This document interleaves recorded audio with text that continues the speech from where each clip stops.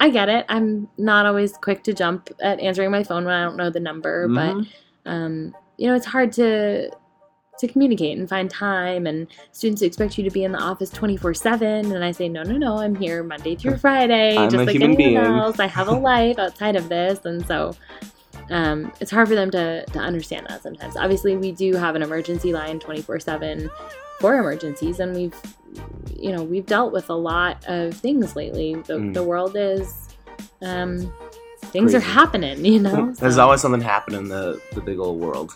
yeah. Hello, everybody, and welcome to We Sorta Know. My name is Josh Ahadian, and today we have Carolyn Boudreau. Say hello, Carolyn. Hello, Carolyn. There's Carolyn. This is actually, for everyone who's been listening, they know that we typically record in Massachusetts. This is a special episode. We're mobile. We are a remote episode. It's a remote episode. I've traveled across the world. I had a pit stop in Thailand and then made my way over to Texas just to come do this episode. Just for this. I went all the way to Thailand and back. That's a typical route to make your way to Texas. Go to Thailand first. Yeah, well, it seemed too easy to go to Texas. Anyway, Carolyn, what are we talking about today? We are going to talk about some education abroad stuff. Oh, education. Yeah. So we're all about learning things. We are. Well, this makes sense for me flying all over the place, but you don't necessarily focus on Thailand, to my knowledge, correct? I don't. I work with Latin America, primarily, and some of Spain destinations as well. Very cool. So now, before we jump in, just to give some, what's the word? Preface? Preface. Carolyn and I know each other from high school? Middle school. Middle school? Yeah. Oh, yeah, because we started driver's ed middle school. No. What? High school. High school? I don't know. Start driving at 13? Yeah, why not? Head of the curve there? Yeah. So then how do we know each other? We weren't in any classes together in middle school, were we? No, but we went to school together. We did. But I guess more. We became buddies. In driver's ed was our. Oh yeah. That's where we learned. Mrs. Marsh, good times, learning all the rules of the road and those drunk goggles. Oh, I missed that day. You missed that day? I remember missing that day, and you texted me saying it was really wild. It was pretty cray. Because back then I was like, "What's being drunk like?" I don't know what that is. And then you told me about the drunk goggles, and I missed that class. Yeah. Aw. I'll never get to experience that. You'll never know what it's like to be drunk with goggles. I'll have to go back to driver's ed. Yeah. So that's nice. We've known each other for a while, and now here we are in Texas. In Texas. Good old Austin, Texas. Austin, Texas. It's been really cool here. So you do all kinds of traveling, so we'll get to what got you here. So going on the preface subject of now we know where we met, let's talk a little bit more what got you into your fields of doing study abroad. I'm assuming it started happening in college. Yes, kind of a little bit in high school too. So when I was a sophomore in high school, I did a 2-week exchange program. So I hosted someone from Costa Rica for 2 weeks, and then I went to Costa Rica for 2 weeks. So that was through my kind of class. It was just an option, not required, but I originally hadn't even planned on going to Costa Rica. I was just going to host, and then I met my host sister, and we just really hit it off, and I really loved, all the students who I met, and Skyped with my host sister's family, and they said, "We can't wait to meet you," and so there were some groveling, some begging, "Mom and Dad, please let me go," and so they did, and I went to Costa Rica in Coronado for a 2-week session, and didn't know a lot of Spanish at the time, but it really piqued my interest, made me want to learn more. I said, I don't know what I want to do with the rest of my life, but I know I want to be bilingual in, English and Spanish, and so that's really what sparked my language interest. Okay. And then from there, I was applying to colleges and looking at where I wanted to go and what I wanted to do, and I knew I wanted to declare a Spanish major. So that was really what led me to this field, because I knew I'd be able to study abroad again. And my original plan was to study abroad again in Costa Rica, and I ended up going to Spain and kind of exploring a little bit of Europe. Mm-hmm. And then the company that I studied abroad with, I now work for them. Well, look So at that. it's been kind of a long journey with them, and just kind of from student to recruiter to now a program manager of our different programs. Dang, so you've come a long way from just kind of going to Costa Rica on a whim from like a class. Exactly. Yeah, it's funny. I never really saw myself in this field. To be honest, I didn't even really know it was a field. Even when I was abroad, I knew that I was studying abroad with a company, provider, as we refer to them, a third-party provider. So, but I didn't really know that was something. I didn't know international education was a thing. Right. So it's been, really eye-opening just seeing how many people really are involved in the field. We just had, I didn't attend this year, but there's a NAFSA conference every year, and that's kind of a national education abroad. They do. Did you say NASA? NAFSA. Oh, NAFSA. NAFSA. I was going to say. No, not NASA. So NAFSA, it was in Los Angeles this year, and they had 9,000 attendees. Dang. From all over the country, and that was actually pretty low attendance for them. Oh. It's usually closer to 13,000. Dang. And Boston they did one in Boston, the one that I was at in 2015, and there was about 15,000 attendees for that conference. So this is a big It's group. big. There's lots of different sides of it. So I work primarily with I work for a third-party provider, meaning that we partner with universities all over the United States and also host institutions abroad. So we're kind of the middleman in that. There are direct relationships between U.S. institutions and institutions abroad. Those are often called bilateral exchanges or direct, direct programs. And there's also the side of it that U.S. institutions are bringing in international students. So there's lots of different facets to the field, and kind of depending on what you're interested in, there's lots of room to find your place. Yeah. So, I mean, because when I think about studying abroad, I did it while I was in school at UMass. And I think the way their program works, it was like kind of like a 1-for-1. They would have an international student from there come here, and I would go there, kind of like a swap. So I would like pay the same price for like tuition and all that. Yep, you're paying your tuition, they're paying their tuition. Like, that's awesome. Yeah. I love that stuff. So is that something that you guys focus on? We don't. So that's going to be more of a bilateral exchange. Okay. Essentially, we partner with some universities where the university will pay us, the student pays the university. Okay. And then we work with some students who, for example, I went to the University of Vermont for my undergrad, and I did not do a UVM program. I did an API. My company, I did one of their specific programs. And as such, I essentially took kind of a leave of absence from UVM, and I paid API directly. So it really kind of billing can depend on. Interesting. But API was connected with UVM. So they had an affiliation. Yeah. Okay. So it's an affiliated agreement. I went on an approved program by them. Gotcha. So there's lots of steps. You not only have to go on an approved program, but you have to make sure, is this going to work in my degree plan, and what classes can I take? How are they going to transfer back? So that's a lot of the support that I provide is a lot of that. It's helping students have access to syllabi, making sure that their classes are going to transfer back. They have to do that with their home institution, but I can provide them with the tools to set that all up. Because so in a sense, you're like, you said the middleman, but like kind of like the guidance counselor. A little bit, yeah. So, a lot of phone conversations that I have, students will say, I'm interested in studying abroad in Latin America. I don't really know where I want to go, but I am a sustainability major. I say, okay, well, I have some recommendations based on the classes. And, if you're interested in going to Costa Rica, they have a lot of good courses that could work for you. We have a program in Mendoza, Argentina that could work for you. So just based on kind of my portfolio and student disciplines and what they're looking for, we can kind of figure out what might be a good program fit for them so that they can go and present that and get that approved on their home institution campus. Right. So it sounds like just from what your job asks of you, you got to know like the culture of a lot of places. I do. Yeah. So I work with our programs in Argentina, Chile, Costa Rica, Cuba, which we can talk a little bit about because that's a different one. Our programs in Mexico, and then in Spain, we work with 6 different cities, but I just manage our sites in Salamanca, Spain, which is where I studied, and also Cadiz in the south. Dang. So how did you decide all those places?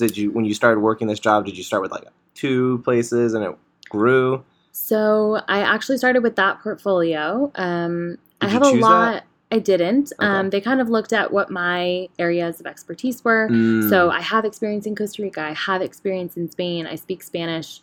So that really helped them gauge what might be a good portfolio fit for me. And then they Gotcha. looked at, the directors abroad and kind of what their processes were. And it's nice because a lot of Latin America function similarly. And so,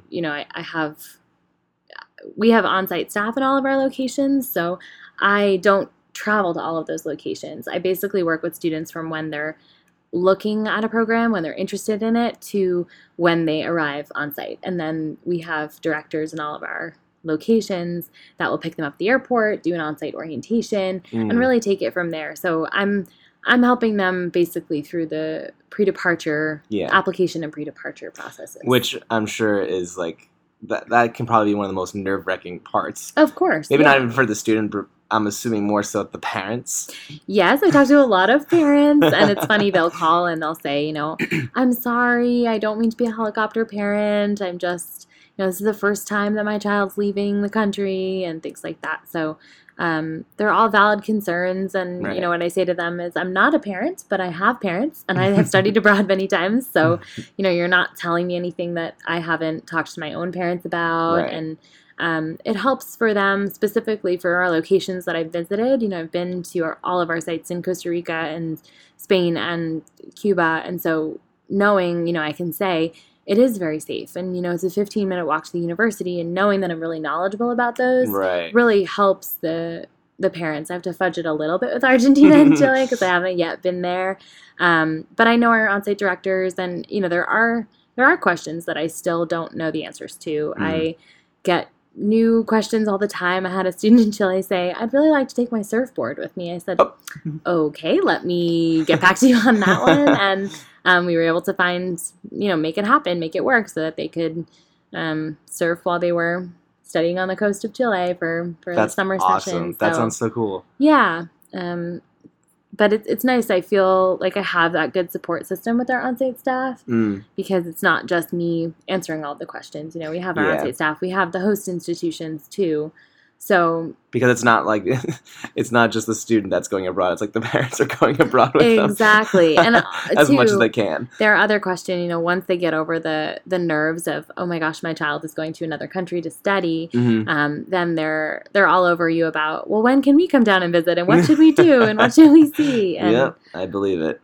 What's the craziest question you've gotten from a parent?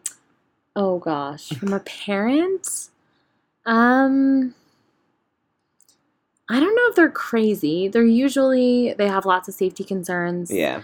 They want to know what their child's going to be eating. They want to know their schedule. They want to know, how often are they going to contact me and things like that. That's up to you. And so, yeah, exactly. So. And what about from the students? I'm sure they must ask a little more interesting questions. Yeah. They, when we start out, a lot of it is, with me, I'm working with students who all are looking for Spanish locations. So that's something to keep in mind, is that the host country is not going to speak English. A lot of my locations are very immersive, which is great for students who are looking for that. But some students will say, well, I don't speak any Spanish. And so that really does eliminate a lot of my programs. Right. Because that was going to be the next question is, like, if you're focusing mainly on Spanish-speaking countries, do most of the students speak the language, or are at least attempting to have that be like kind of how you have your bilingual? I wouldn't think that's necessarily like the case for most of the students. Right. And it's not a requirement. We do have a lot of programs where you can be a beginner and you can learn, but we just want them to know, the host country's language is Spanish. So right. For example, I studied in Salamanca, Spain, and we have 5 different programs in that one city. And you can be native, or you can have had no Spanish background, and there's a program that will work for you.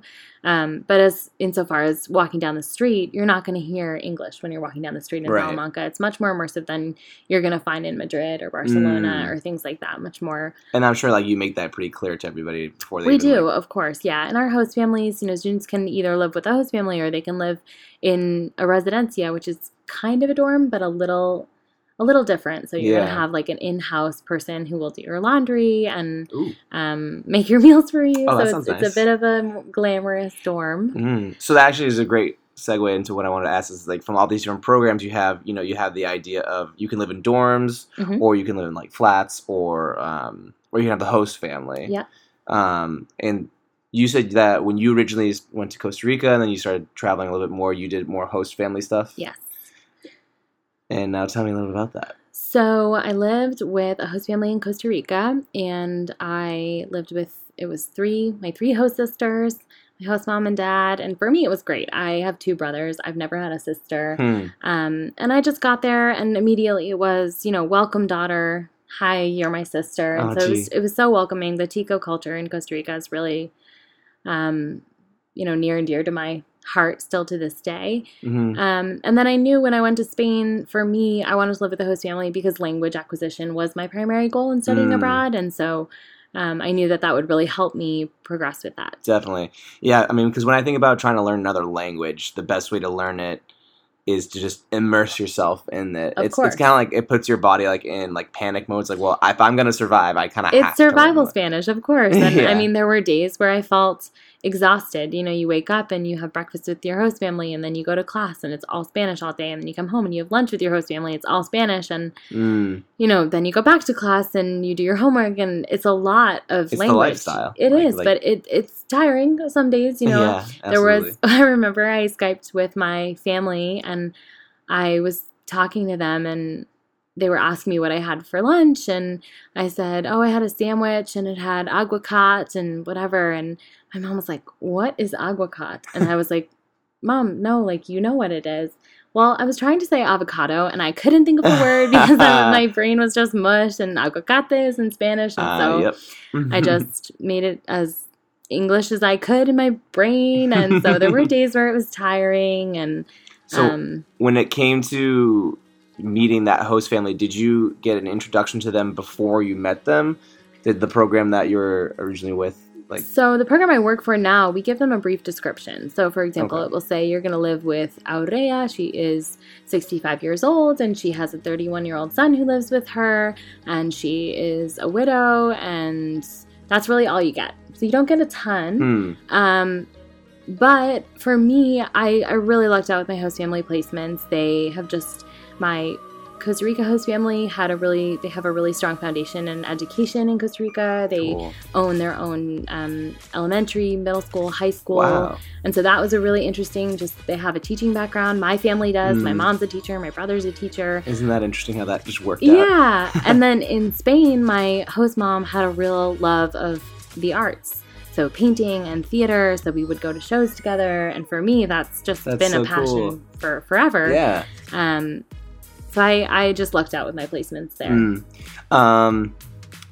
Do you get the option to like choose? Do you get like kind of like a packet of like these are some host families you can pick from, or is just like we don't, but we have a housing questionnaire. Okay. So we ask you your basic preferences. Do you want to live with another student or do you want to live alone? Do you want to live with a family or in a residencia? Do you have any dietary needs? Do you... So it's kind of like when you're just like applying to college anyway. Exactly. You just like put your like list of like, and I always tell students, beef that form up because the more you can tell us, the better. Definitely, yeah. We interview all of our host families on site, and we visit the accommodations, make sure that they're up to standards. Gotcha. So now on the flip side of that, you just briefly started to talk about it, is how do you guys decide on host families, or how do host families say like, I want to be a host family? So they do get paid to host students, obviously. Okay. And in some of our locations, for example, our programs in Salamanca, Spain, we've been running for 20 years. Whoa. So a lot of the families we've been working with for the majority of that time. We're always looking for new families just in case, we've seen a large influx in gluten-free, dairy-free lately, and so we're always looking for people to accommodate that. Okay. Which is a bit trickier in some locations. Definitely. And more expensive, too, is something we have to keep in mind. So we're always looking for new families. People contact us a lot of the times and say, I'm really interested in doing this. Cool. We've had in some of our locations, and in Argentina, we have a family whose mom has been doing it for 5 years, and now her daughter's hosting students as well. And so they're both hosting students. So going through generations. Exactly. So our students really, they really like our housing accommodations. We're always looking at evaluations, seeing, if there are any things we can make better, but they really like it. And good. And one of the things I talk to students a lot about is, well, should I live with a family or should I live in a residency? I don't know. Right. For me, it was really clear. That was not a big question. I knew I wanted to live with a family because of the language acquisition, like we talked about. But for some students, they want more independence, and they don't necessarily want to chit chat with the family, and that's okay too. And you can provide that. We can, and everyone's going to have different goals in studying abroad, and that's what I always tell students is, whether it's where do I want to live or what kind of cell phone do I want while I'm abroad, it's, well, think about what your goals are. Are you going to want to be as connected as you are in the States when you're there? I had a really basic phone, and I could make calls, and I had T9 for texting, which some people might not even know what that is anymore. Classics. So, yeah. I definitely, just since I just got back from Thailand, that's like, I got like a SIM card to like use there, but like honestly, it felt nice not to be like connected all the time. Of course. Haven't checked Instagram since. Wow, that's a record for me because I'm on Instagram always. I know. I'm going for a record here. It's pretty great. It's nice. Try it sometime. Although I can't stop Twitter. But that is something that we talk. We talked about parents a little bit, but we do talk to parents a little bit about that because students can be connected all the time. It's a requirement that they have Wi-Fi in our host families or our residencias, and they can connect on campus. And if we have an API office in the location, they can connect there. And it's hard because that wasn't always the way before. And so we try to remind students, be in the moment. Yeah. Experience what you're experiencing, and yes, update your family. But I blogged a lot. I blogged the whole time while I was there. Oh, okay, I gotcha. And for me, that was so helpful because I could share it with my family. I could say, hey, a blog coming tomorrow about my week this past week. And they could share it with whoever they wanted. So my blog was getting so many hits, and I didn't even know half the people. And, but it was... It's really just like the modern day journal. Of course. And it was so nice to share it. And then now, when I came home, that's my scrapbook. I printed out all my blogs, and I added tickets and pictures and things like that. Oh, that's so cool. So it's massive, but it's... And the other thing, too, is with study abroad, depending on how long you're away, you're going to have days that are jam-packed with so many things you're doing, and then you're going to have other days where you wake up, you eat breakfast, you go to class, you come home, you do your homework, you eat dinner, you go to bed. You're really becoming a citizen of the place you're going. That's kind of like the idea, I feel like, for studying abroad, is that studying abroad is very different from somebody who would just vacation, whether it's by themselves or with friends or family, whatever it is. But yeah, you just hit the nail on the hammer. Hit the nail on the head. Nail on the head. There it is. I got there. But yeah, it's like you really do like just get immersed and you become one of the citizens there. Yeah, of course. How long are the programs typically? Do they range? They do. So we have some that our summer programs are usually about 4 weeks. Okay. They can range from 4 weeks to 10 weeks over the summer. Mm-hmm. And then our fall, spring programs are, I'd say, between 10 and 16 weeks. Nice. And then we have some January intersession programs that are about 2 to 3 weeks. And then students can also do a whole academic year if they want. So, I would have loved to do an academic year. I probably could have swung it, but, it's nerve-wracking. Yeah. You're leaving the comfort of your home university for a whole semester, and FOMO is a real thing these days. Yeah, well, definitely. It's just like culture shock, and then just you're in a whole new world. Exactly. And coming back from study abroad is a whole nother ball game. It's like, how much did I miss? But it's, you're dealing with people who are constantly asking you, how was your semester? And you want to tell them everything, and really what they want to hear is, it was great.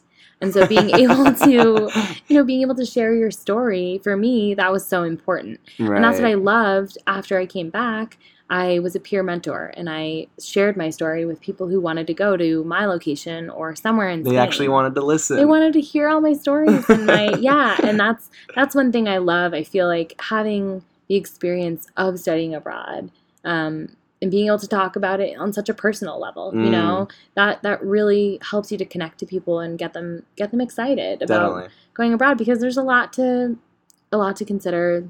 There's a lot to be, nervous about. Definitely. Finances are very real when you're not. And you don't handle that part of the trend. You don't handle. I don't. No. You must be happy about that. We have a financial services department, and I love transferring calls to them.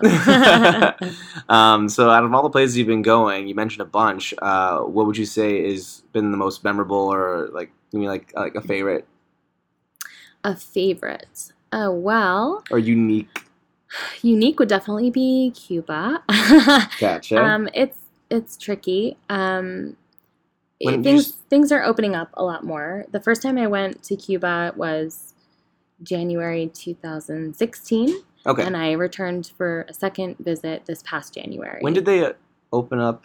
It was in about fairly recently. November, December of 2015. They made the announcement. Okay. And then we were able to start going in January. But with that, I will say that we've been running our programs there since 2013. So we've had a special license to go. Oh, whoa. And so spring 2013, I wasn't managing the program at the time, obviously. Mm-hmm. I was abroad myself in Spain.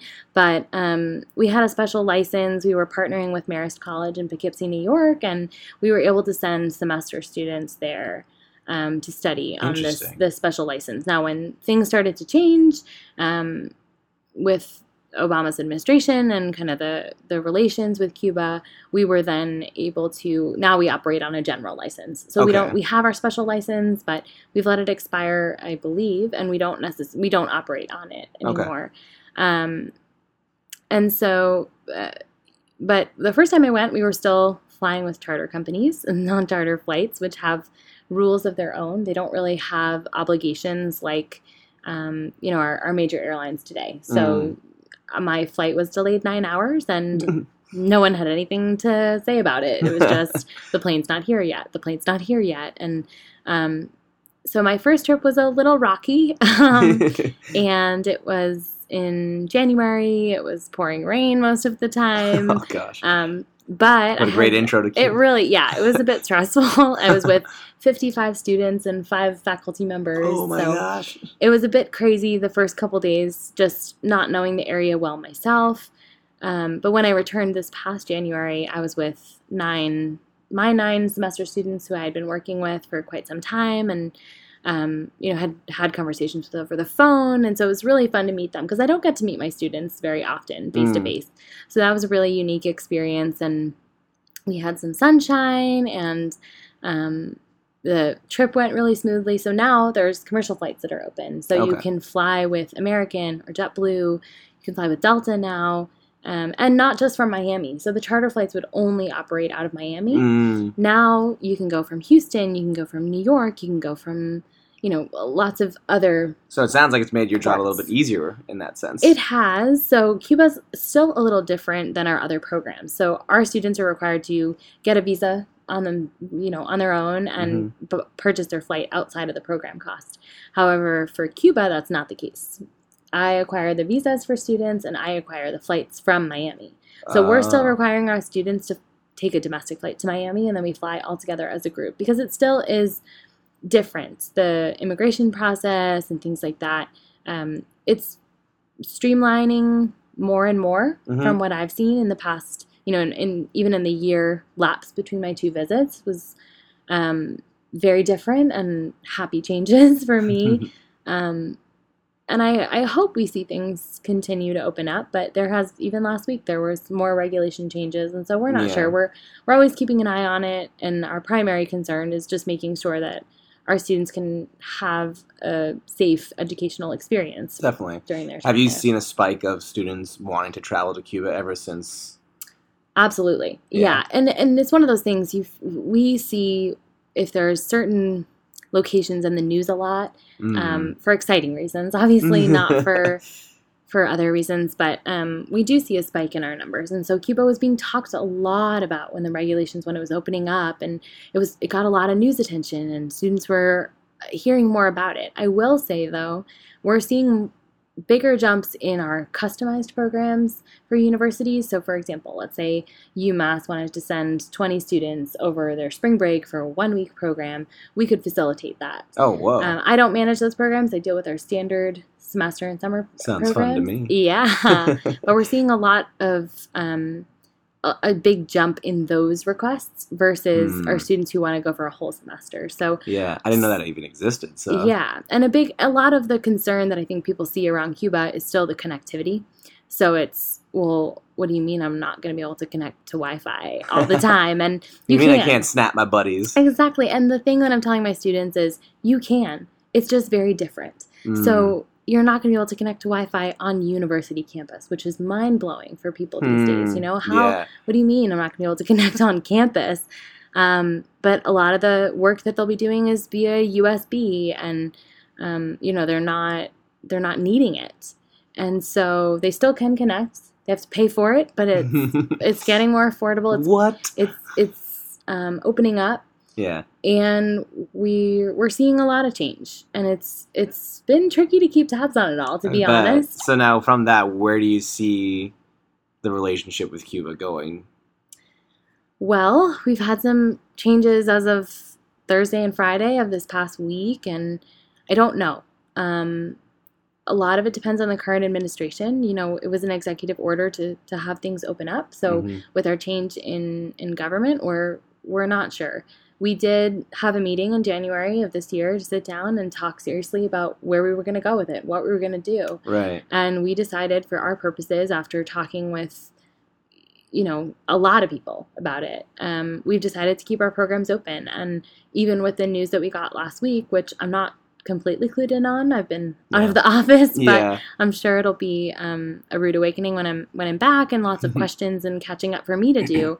But we've just, we spoke with the DC embassy, the Cuban embassy in DC, Washington, DC, this past week, and they've assured us that we can still continue with our semester and summer programs. That's so good. We're constantly checking in, we're constantly on it, keeping up with the news and things like that. It sounds like, in a sense, like, you could still have the program go, but it might just revert back to how it was before. It might, exactly. You just get that special license again. And it was still possible, exactly. So it's possible.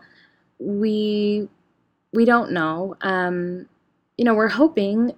It's been good for the, Cuban people are happy. That was one thing when I was there. I was very interested to ask the locals, how do you feel about U.S. citizens being here? And they said, we're very happy to have you here. Yeah. But I'm always conscious of, okay, I'm a visitor of this country, and I, especially when I'm visiting for, a little bit, I never want to trek through and just see the sights. I really want to talk to the people. Yeah. And I did that a lot when I was there, and I was actually there just days after the inauguration. Wow. So it was really interesting. And Fidel passed away last year, so their government, there's lots of talk there now that, he's gone, and people thought, well, Raul is in power, his brother, but really is Fidel still calling the shots? We don't know. And, now they know he's definitely not calling the shots, but it's interesting. You still see a lot of Fidel pride, I guess I'll call it. People still really admire him and want his ways. And one thing that I thought was so fascinating about Cuba is when you're driving down the street, here you'll see, if you're on a major highway, you'll see billboards, right? You'll see, hey, Verizon and, this and that advertisements. Yep. But when you're in Cuba, you still see those billboards, but they are all political. You won't see anything that is not, it's all propaganda kind of stuff. Right. And I just thought that was so fascinating. And it says, Fidel lives on in our hearts always and forever, and things like that. And it's interesting. It's just a different world. It is. Yeah. But they operate differently. Exactly.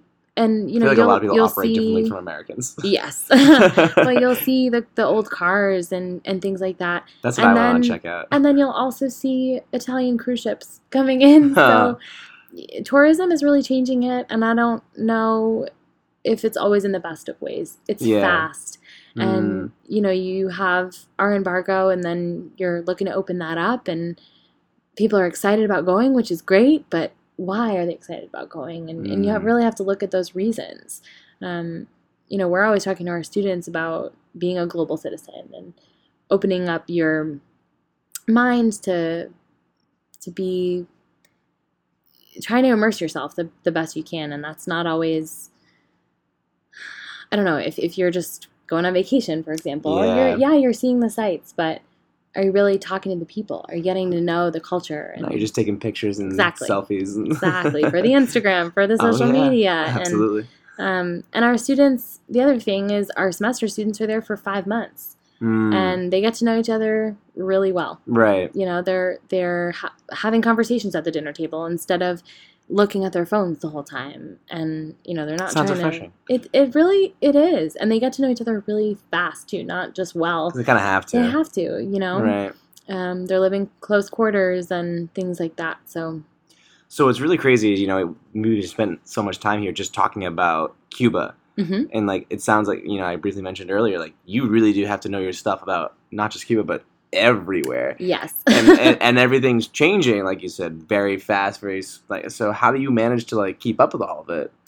Well, we read the news, we get a lot of updates, and it's really good. Like I was saying before, we have our on-site staff in the universities, so they're always keeping us abreast of changes when they find them out. For example, Argentina used to have, for U.S. citizens, there used to be a reciprocity fee, meaning that for any U.S. citizen, they would need to pay this fee in order to enter the country. And you would get a stamp in your passport saying that you paid the fee, and you could, for the next 7 years, you could enter Argentina on that same fee. So it's one time. The reason that it existed was because the U.S. had a similar fee for Argentines entering the U.S.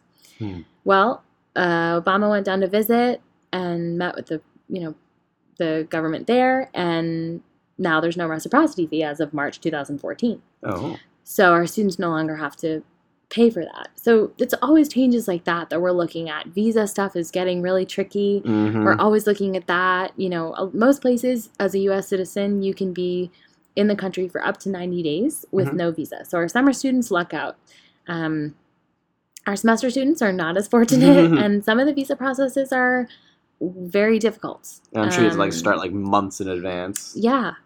And a lot of them you have to be accepted to the program before you can finalize the visa, and so there's lots of steps. We try to help students with the timeline of it all,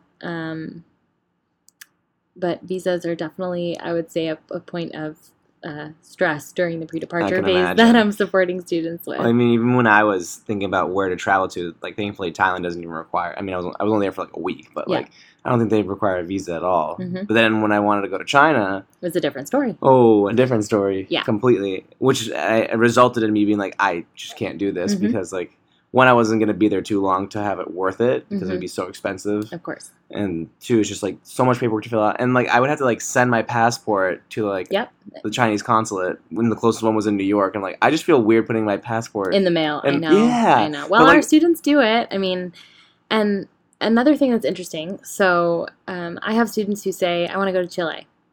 And I did work with a student who was applying, and her application was looking good, and she called me and she said, hey, I saw this note on this form, and it said you can't have any sort of criminal background if you want to do the program. I said, yeah, the Chilean government will not issue a U.S. citizen a visa, a student visa, if you have any sort of criminal background. Well, she had a criminal background, and we couldn't accept her to the program. Dang. However, she was able to go to Argentina and get a visa there, no problem, because Argentina doesn't require a U.S. background check. They require an Argentine background check. Oh, man. So it's not possible to get your visa before you get there. And our students get the background check after being there for a week. And so hopefully they haven't committed any crimes. And if they have, they're coming home anyway. So dang, I kind of view that as a loophole. It's a loophole for sure. Yeah. And they're very different. I mean, Argentina and Chile, the programs are different, but thankfully it did work for her. And I said to her, if you're really set on Chile, you want to do a summer program, you don't need a visa. So that's another loophole. And there's different options. And that's one of the main things I feel like my job is, just helping students know what their options are. Right. And helping them decide what's the best course of action for them. A lot of times it's, are you going to be able to stay on task with your degree plan? That was my thing. My parents said, you're in college for 4 years and we'll support you through that. But anything more, there's no fifth year, there's no super senior deal. So. Well, because, for me, like, as a student, I feel like that's, like, the main thing I would start thinking about. And I wouldn't think about all those other little details of, like, visa and this and this and that form and this form and that form. And so it's crazy that, you're able to take all this craziness and put it on a one sheet somehow. We try, yeah. And, it's hard because we have almost 300 U.S. institutions that we're affiliated with. And then we have other U.S. institutions that students can participate even if they're not affiliated. And so with that, I can't speak to, I know the UVM process because I did it, right. But I can't speak to UMass. I don't know what the UMass process looks like. And a lot of times, home institutions will have their own application process in addition to our application process. And so for students, it can seem disjointed. It can seem there's lots of details. And it's so fascinating today.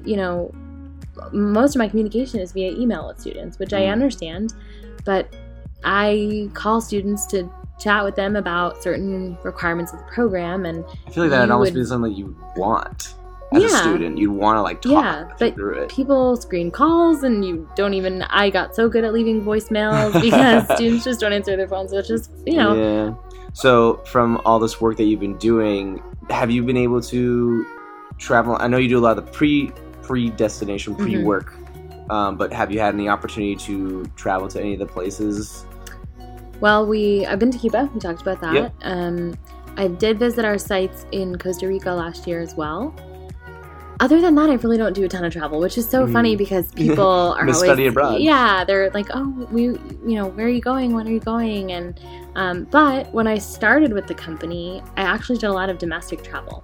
Okay, which is really interesting. So I've been to about I think 25 of the 50 U.S. states now. And now why is that you were doing all the domestic traveling? So I started as it was a university relations position. So my job was to travel to U.S. institutions for study abroad fairs, study abroad meetings, talk to advisors, talk to students, and just get them on board with the idea of studying abroad in general. Yep.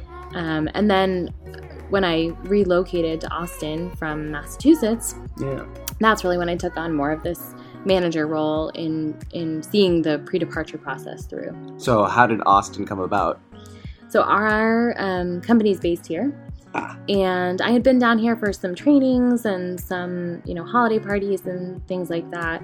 So it was good. I kind of got a vibe for the city and knew that I was going to like it. And I also had some instant friends when I moved here because they already knew people that I was working with in my office. So it did take some time to branch out from that. But they asked me to relocate in January of 2015. And February I was moving down. So I'm now surviving my third summer. Oh, yeah. It's hot out there. It is hot. It's crazy. So you've been in Austin for 3 years. Yeah. How long have you been in the job for 3 years?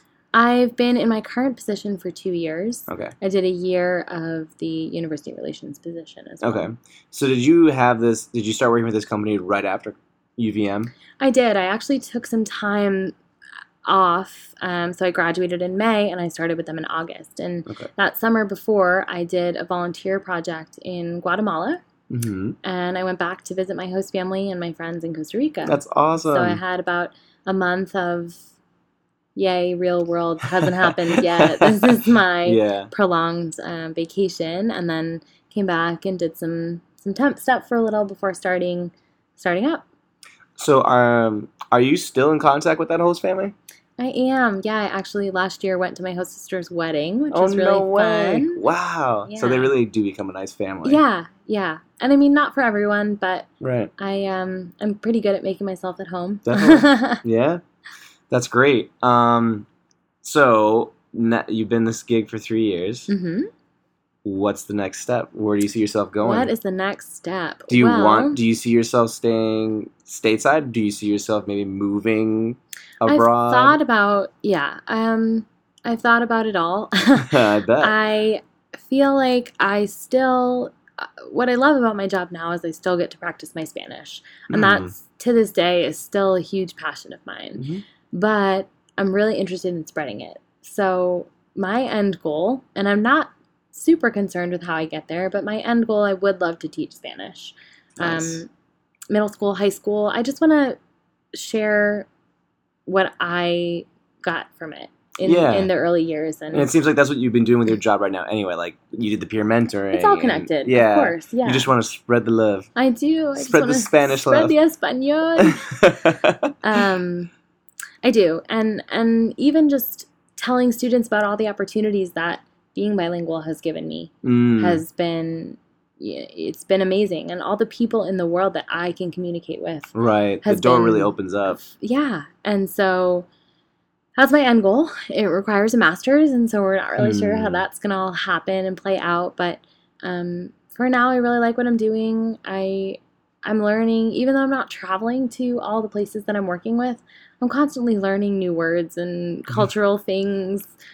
Chilean Spanish, I don't know if I'll ever understand fully. Right. But the different dialects are fun for me to pick up on, and the formalities of Chileans to me seem so formal versus Costa Ricans, which are so informal. And so I'm just finding those things in my job now. So, I mean, that's very interesting to think about for other languages. Like, it's not just one language. It's not just Spanish. No, and I mean, we deal with that too. Down here we say y'all, and up north that's not really a thing. And so we got wicked. We have different accents. Yeah, Boston we got wicked, and you'll have a southern twang, and then you'll have Cali's a got Boston hella. accent. They got hella in Cali. They got and the speed at which we talk. People think I talk so quickly down here. Oh, really? And I do. Yeah, that's true. I talk quickly and a lot. So, but even if you're looking at English here versus the UK and words that they use, and spelling is different, and words will mean different things. And it makes learning another language so much more daunting. Of course, yeah, but that's the fun part. It is. And you're always learning. Yeah, one of my first college Spanish classes, my professor he did a whole presentation about why learn Spanish, and I loved it. It was, these are how many people speak English in the world. These are how many people speak Spanish in the world. So if you speak English and Spanish, these are all the people you can communicate with. These are all the countries that you can travel to. And that's the thing. I love to travel, but I've discovered I really don't love traveling to places they don't speak the language, because I feel so spoiled when I go to a Spanish-speaking country and I can understand everything and communicate, and I know if someone's trying to rip me off and things like that. So definitely. I didn't love as much. I was able to go to 7 countries when I was abroad, which was amazing. Yeah. And I'm glad I got to have all those experiences, but I didn't love it as much when I couldn't speak the host language. That was nerve-wracking for me. But it was good to, I try to remember that when I'm working with a student who has never taken a Spanish class and is going to Spain. Right, yeah. I mean, I have that concern, it's an interesting phenomenon that I've experienced recently from all this traveling I've been doing, is that no matter where I go, I feel like there's just a little bit of English found just about everywhere. And I've yet to immerse myself in somewhere that maybe has none of it. Because I know main capitals that a lot of English or anyone would really travel to is going to have a little bit of English. Have you noticed that yourself? That just about anywhere you go, they may be able they may not have good English, it would be very, very broken, but it's still a little bit there. Yeah, I mean, I've found that, but there are places too where even if they can speak it, they don't want to. Right. And where I was living in Spain with my host family, my host mom didn't speak a word of English. She really didn't. My host brother did, and a lot of it's generational. So, but that was something I put on my housing form. I would love to be in a family that doesn't speak English to me. That's wow. You want to jump right in? Myself, yeah. You kind of have to sink or swim. Yeah, definitely. Well, yeah, because I'm thinking about, for say somebody who would speak German is their first language, and they don't speak any English, and they would go to say a foreign country that doesn't speak German, and it's weird for me to think that they might get through it better if they speak a little bit of English. Yeah, they could. I'm just trying to think like that's just a wild thing for me to think about, like why English of all languages. I don't know. Yeah, that's a weird American thing or something. Yeah, because we travel all over. Well, the place. we're pretty privileged, and it's funny too. I mean, check your privilege. Yeah, get in line. So, I don't know. But speaking Spanish for me, I mean, it's funny. I tell people all the time, I went to practically the border of Canada to learn Spanish. So for me to be down here in Texas, I'm hearing a lot more in the streets and at the grocery store and things like that. You know, but it's Mexican Spanish, and that's not something I'm as familiar with. I've definitely picked up on a lot of the slang and the idioms that they use, but it's very different everywhere you go. Definitely. And yeah, they'll speak English, but if they have the comfort of their own language, right. It's like the same thing for us. Exactly. Like, if we can speak English, we're gonna speak English. Exactly. Can't do much else. Nope. So from all these places that you've been going to, is there somewhere that you haven't been that you're very interested in checking out? Oh, of course, always. Yeah. Spanish speaking or not Spanish speaking? So, can I give one of each? Yes, please. Please do. So, currently, my Spanish speaking one, I would love to go to Mendoza, Argentina. So, it's the wine country. There's the mountains. You can trek. There's spas.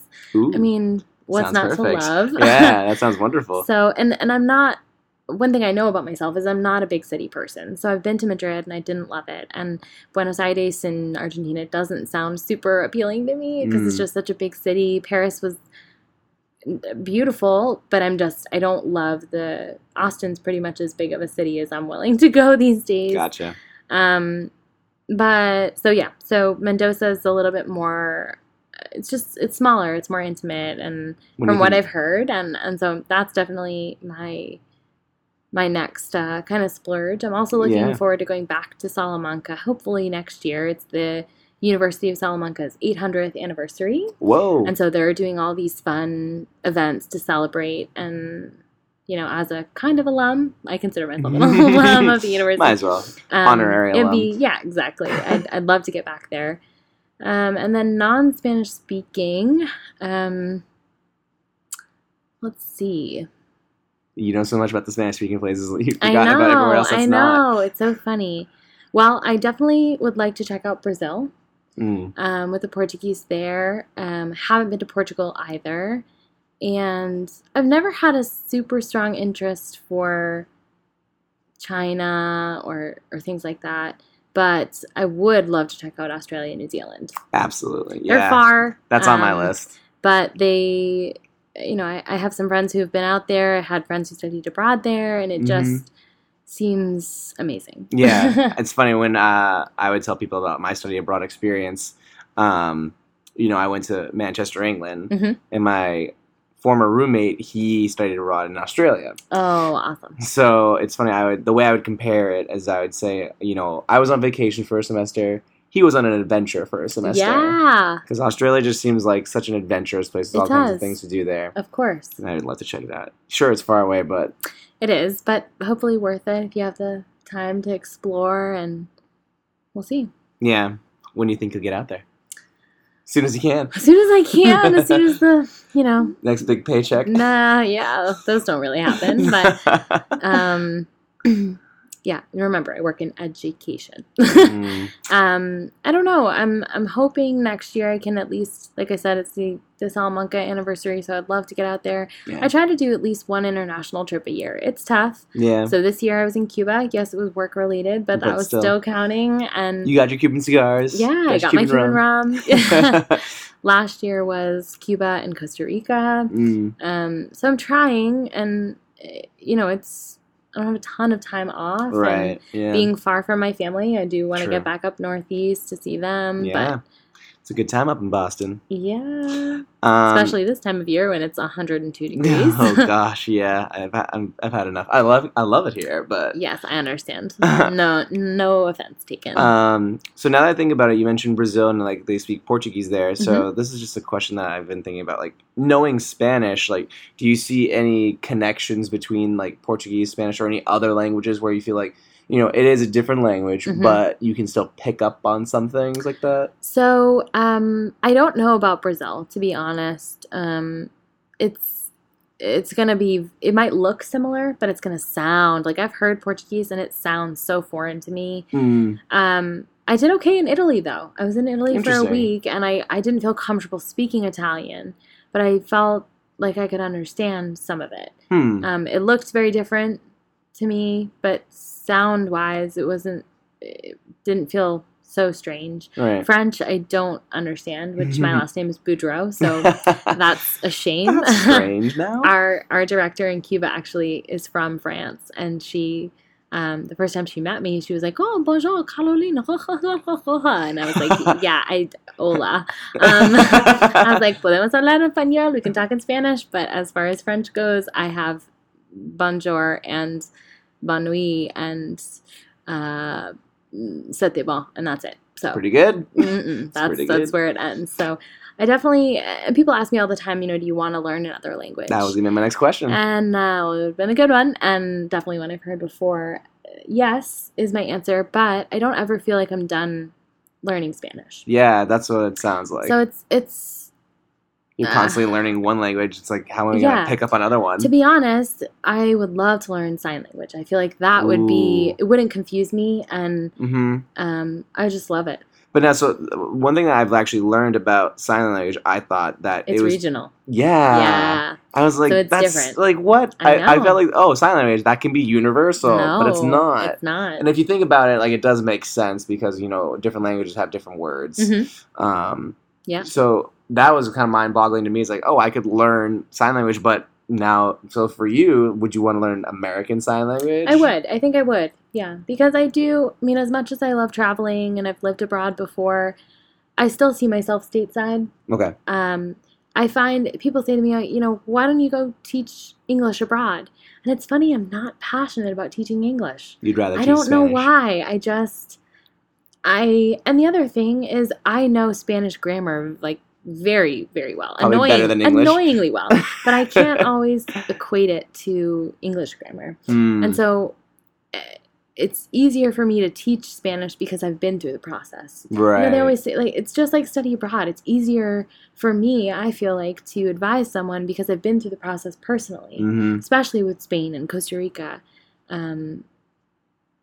So it's a different ballgame. I don't have as much experience with teaching English, and I know I could do it, and I do have a passion for teaching in general. Definitely. I can tell. But I'm just, it's the Spanish. I'm just You've find picked that's it. where the passion is. Yeah. So you gotta do what you're passionate about. Mhm. Obviously, it's teaching Spanish. Sí, señor. So we're running out of time, sadly. Sadly. It always happens. I know. Like, Well, I can talk for days, that. Yeah, I mean, there's so much to learn about this. Yes, and for sure. as you're still learning about it yourself, and I you've been am. studying it for years, so this is like honestly like a little teaser, a little taste test. Yeah, of course. But really, really awesome stuff.